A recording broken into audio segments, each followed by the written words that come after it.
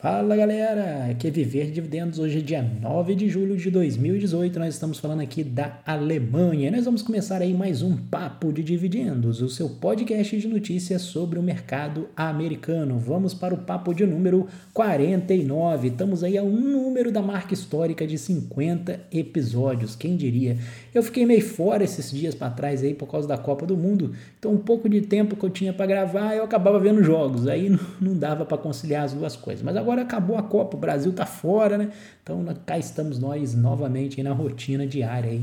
Então, outra coisa também que eu queria comentar com vocês é que eu havia prometido, e vou fazer ainda, não caiu essa promessa não, eu vou fazer um vídeo ou talvez um artigo lá, não sei, vou pensar da melhor maneira de como assinar o podcast dentro do seu celular, porque muita gente escuta esse áudio aqui direto no site do Viver de Dividendos. Então saiba que você tem como também botar para carregar isso direto no seu celular, então você fica ali com o aplicativo do podcast e eu vou mostrar para vocês qual o melhor aplicativo nesse caso para usar, né? Tem algumas técnicas ali, como acelerar o áudio, enfim, etc. Eu já falo um pouco rápido, né? Então se você for acelerar talvez vai ficar um pouco difícil, mas enfim, vou mostrar para vocês ali como diminuir os ruídos, o tempo de respiração. Então tem uns aplicativos bem maneiros aí pro iPhone aí, para quem tem iPhone, para poder fazer essa assinatura aí do podcast. Eu vou mostrar passo a passo ali para vocês.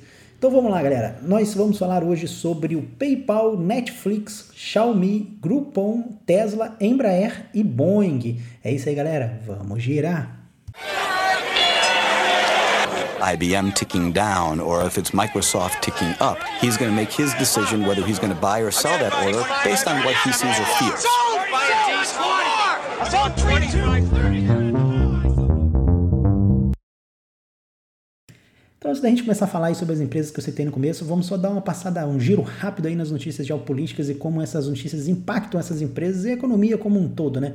A gente tem aí para destacar aí, primeiro momento aí, o conflito que está acontecendo agora, né? O novo estilo de guerra que está acontecendo agora, que é a guerra comercial, guerra de tarifa, enfim, cada um dá um nome diferente. Mas o fato é que a gente está vendo uma nova modalidade de guerra. Antigamente, para você fazer uma guerra, você tinha que juntar um exército ali, jogava um contra o outro, depois a coisa foi avançando, você cria um míssil com jato e tal, isso ainda continua hoje ainda, o principal estilo de fazer conflito ainda continua sendo esse daí hoje ainda, né, você atacar militarmente um país, né, tanto é que os Estados Unidos e a China investem pesado nisso aí, né, a China inclusive tem feito investimentos até assim, mais crescentes do que os Estados Unidos nesse sentido, até por conta, né, trazer uma notícia aqui, para quem é acionista da Boeing, né, a Boeing fez uma venda gigante aí para Nova Zelândia de caças, né, a Nova Zelândia fez uma compra, foi a maior compra da história da Nova Zelândia, justamente tentando se proteger dessa preocupação aí que eles estão tentando se proteger da China, que vem crescendo militarmente ali no mar do sul da China ali. Então a Nova Zelândia fez uma compra aí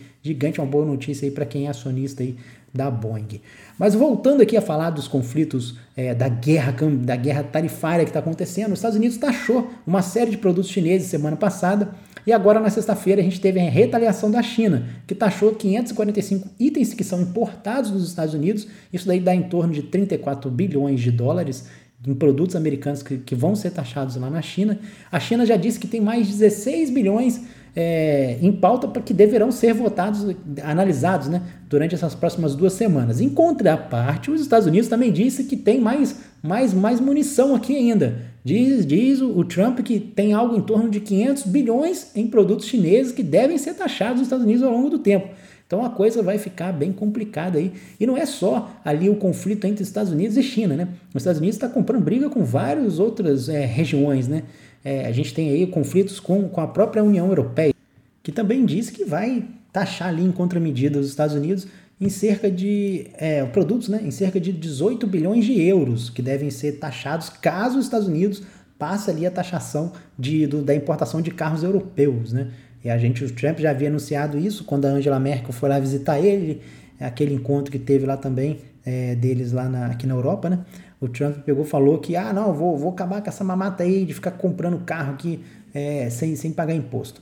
Só para vocês entenderem um pouco a coisa, como é que está indo, as 3 principais montadoras aqui na Europa, na Alemanha, aliás, perdão, BMW, Volkswagen e Mercedes, estão conversando com representantes na Casa Branca para tentar isentar completamente as tarifas em ambos os lados. A negociação deles aqui na Europa é isso daí, então tá, beleza, já que você não quer já que você quer taxar a gente aí também, vamos fazer melhor, eu não cobro você aqui e você não me cobra aí, beleza? Porque como que funciona hoje? Por exemplo, os carros de passeio, que são os carros menores, né? A gente tem uma taxação de 10% aqui na Europa. Então, se é um carro americano, vai vender aqui na Europa, vai pagar 10% de imposto. Em contrapartida, se você é um carro europeu e vai ser vendido lá nos Estados Unidos, você paga só 2,5% de imposto. Então, assim, é favorável para os europeus venderem carro lá, entendeu? E os americanos têm uma barreira aqui para entrar com os veículos deles aqui. Concordo com isso plenamente com o Trump nesse sentido, né? É até justo esse pedido dele, mas aí a gente vê um outro ponto, porque o que acontece? Em contrapartida, os carros europeus lá, e isso daí são carros que consideramos aí vans e picapes, que são o principal mercado americano, você pode ver lá os principais carros americanos lá, vou dizer assim que, eu acredito que talvez seja metade dos veículos vendidos nos Estados Unidos são esses veículos grandes aí, né, tipo SUV, picapes, essas coisas, então ele tem uma frota muito grande lá. Esses produtos, esses veículos lá são taxados em 25%. Então, se você tem uma picape aqui na Europa e quer vender lá nos Estados Unidos, você vai pagar 25% de imposto, meu amigo. E o que os alemães querem? Beleza, seu Trump, vamos tirar o seu imposto de 10% aqui, mas tira aí também o imposto de 25% que você colocou em cima das nossas SUV, das nossas picapes. E aí a gente começa a conversar. Então, talvez aí o negócio do Trump não fique tão maneiro, porque vai complicar o mercado de SUV, de picapes lá dentro do mercado americano, que as empresas americanas têm benefícios, né, comparado com as europeias nesse sentido. Então, enfim, comércio é uma parada bem complicada mesmo, né? Agora, aproveitando já que a gente está falando de carro aí, né, vamos trazer uma notícia aí sobre a Jaguar Land Rover, que é britânica, né, disse que se rolar o Brexit do jeito que está, o Brexit custaria para ela 1,2 bilhões de libras por ano. Então, assim, eles estão pedindo, pelo amor de Deus, acaba com o Brexit. O cara falou assim, não é que a gente está querendo ameaçar ninguém, mas a gente precisa de uma posição, diz o CEO da Jaguar. A gente precisa de uma posição, porque a gente tem que honrar compromissos com fornecedores, com clientes, e os 40 mil funcionários britânicos que estão contratados aqui dentro da Inglaterra. Então, basicamente, eles estão dando uma pressãozinha aí no governo. Mas agora é uma coisa que não tem volta, né, meu amigo? Já era, já saiu, não tem como voltar mais atrás, não tem jeito. Então, só para finalizar aqui essa questão geopolítica, temos uma notícia muito ruim aí. O presidente da Turquia, Erdogan, assumiu lá agora como, vamos dizer assim, entre aspas, um ditador, né? Porque agora o cara não precisa mais de sair, né? Nessa nova constituição que ele criou lá, vamos dizer, ele já demitiu lá, já mandou prender 18 mil funcionários lá, acusando participação com grupos terroristas. Na faculdade da minha esposa, ela tem um aluno lá que estuda com ela, um colega de classe dela lá, que ele trabalhava, né, militarmente no governo turco, né, ele pilotava helicóptero, aqueles caras que pilotam helicóptero, mas aqueles helicóptero de combate, né, helicóptero comercial não. Então ele é um militar turco. Teve um golpe lá em 2016, só que ele saiu até antes disso, né, que eles estavam sendo, vamos dizer, perseguidos lá pelo governo, já vinha uma perseguição, e ele comenta que se ele voltar para a Turquia, ele morre na hora, os caras prendem ele e matam ele lá na hora. Então ele pediu asilo aqui na Alemanha, conseguiu asilo aqui, e como ele, tem vários outros turcos aqui, né? A Alemanha tem uma comunidade turca muito grande. Então, e tem muitos turcos aqui também que são a favor do Erdogan, tá? Tem muita gente que está aqui dentro da Alemanha que é a favor do Erdogan. Para quem não conhece o Erdogan, ele é um Maduro ali daquela região ali. Meio que ele está fazendo mais ou menos a mesma coisa que o Maduro fez, né? Vamos dizer assim. Então ele já deu uma varredura ali na polícia, nos militares e no oficial de justiça. Então você vê qual o problema que a gente vê na Venezuela, né? A polícia está na mão do governo, desmilitarizaram a polícia, os militares estão na mão dele e a população não consegue sair daquele limbo. Já era, fica ali para sempre. Então eu temo que a Turquia caia numa coisa parecida com o que a gente vê hoje na Venezuela, mas é bem complicada a situação deles lá. Então vamos começar a falar aí sobre o PayPal. O PayPal recentemente pagou aí 2,2 bilhões pela Zettle, que é uma fintech ligada a processamento de cartão. Basicamente eles têm uma maquininha que você conecta no seu iPad, no seu iPhone, e você passa o cartão ali, tipo um PagSeguro ali, aquela maquininha do PagSeguro, uma coisa muito parecida, só que o PayPal disse também que tem mais aí 3 bilhões em caixa aí para investir, então provavelmente deve comprar mais algumas outras empresas por aí, e disseram eles que vão fazer novos investimentos aí de aquisições ainda esse ano, ainda nesse sentido de fortalecer ainda mais o caixa da empresa, que tem todo sentido a compra da iZettle, porque o PayPal opera cartões e a iZettle também ali, então o PayPal é um intermediador de pagamento, né? Não opera cartões, vamos dizer. Mas ele tem até um cartão lá, que eu lembro que eu falei sobre isso aqui nos papos para trás lá, um cartão próprio. Mas enfim, acho que foi legal a aquisição, vai em linha ali com o core business do PayPal, ponto positivo para ele. Sobre a Netflix, ela está com seus 125 milhões de assinantes e vai lançar um serviço premium aqui na Europa. É um serviço acima do que ela já cobra hoje, do maior preço que ela cobra hoje, se não me engano é o Ultra, e vai ser $3 mais caro do que o maior hoje, né? 3 dólares não, 3 euros mais caro. É €16,99 que vai ser o serviço, que dá mais ou menos aí uns $20 para vocês terem uma noção.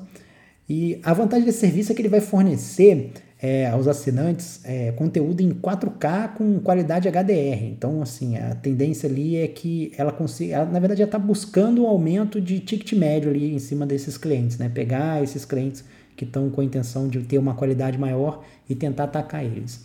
Continuando falando aí, a gente tem a Xiaomi, que teve o IPO lançado, não foi muito interessante o IPO da Xiaomi, as cotações não responderam muito bem, eles conseguiram levantar 4,7 bilhões, é um baita de um IPO ainda em si, mas vale lembrar que a Xiaomi é uma Apple chinesa, vamos dizer assim, né? Eu costumo brincar, foi fundada apenas em 2010, né? Nós temos aí 8 anos de existência para a Xiaomi e hoje ela é a 4ª maior fabricante de smartphone do mundo, então a menina tem muito espaço para crescer ainda aí, mas as ações abriram aí após o IPO com uma queda aí, cotado ali mais ou menos em 17 a 22 dólares, Hong Kong dólar, enfim, não sei como é que chama a moeda lá de Hong Kong, mas ela só está listada lá por enquanto.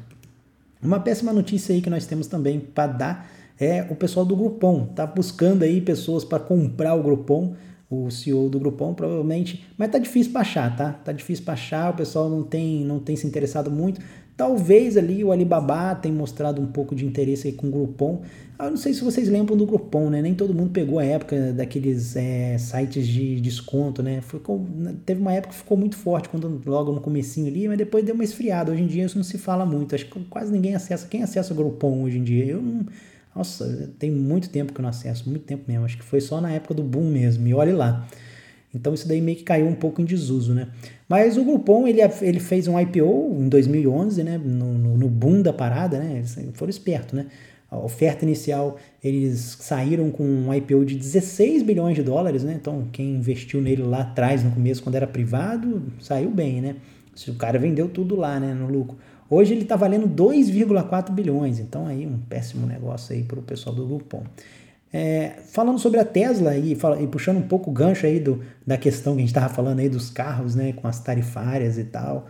Por enquanto a China ainda não falou nada em taxar os carros americanos, mas a Tesla está se beneficiando muito lá com o mercado chinês. Diz a Tesla que subiu 20% a venda de veículos lá na China, que é hoje o seu principal mercado depois dos Estados Unidos. Então, assim, o número de carros chineses, de Teslas lá na China vendidos tem crescido de forma bem expressiva.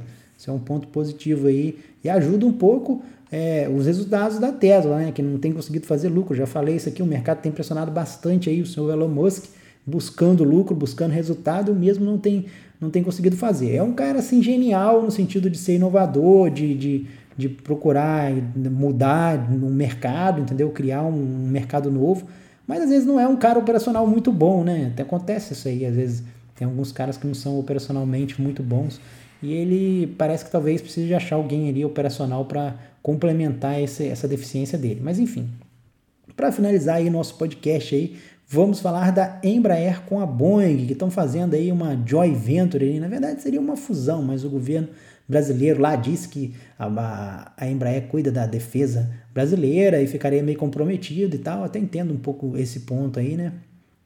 Mas o fato é que as duas empresas devem formar uma nova empresa fruto dessa joint venture aí. Isso daí vem em resposta, né, a Bombardier, que se fundiu lá com a Airbus, e aí se tornaram, complicaram a vida da Boeing, né, que por enquanto ali estava um negócio meio que equilibrado entre as quatro, né, e acabou forçando ali uma fusão entre a Embraer e a Boeing, porque as duas ficaram meio que vendidas aí com essa fusão das europeias aqui, então ficou bem complicado ali o cenário para as duas. Mas ponto positivo aí para a Embraer, que conseguiu de uma forma ou outra contornar um pouco esse problema político aqui do Brasil e parece que vai para frente o negócio ali. Tomara que dê certo mesmo, porque a Embraer ali é uma das poucas empresas brasileiras que realmente a coisa funciona ali. Então é isso aí, pessoal. Espero que vocês tenham gostado de mais esse papo de dividendo. A gente vai ficando por aqui. Um abraço e até a próxima. Valeu! Buying D's, how many? Like total all day, 4.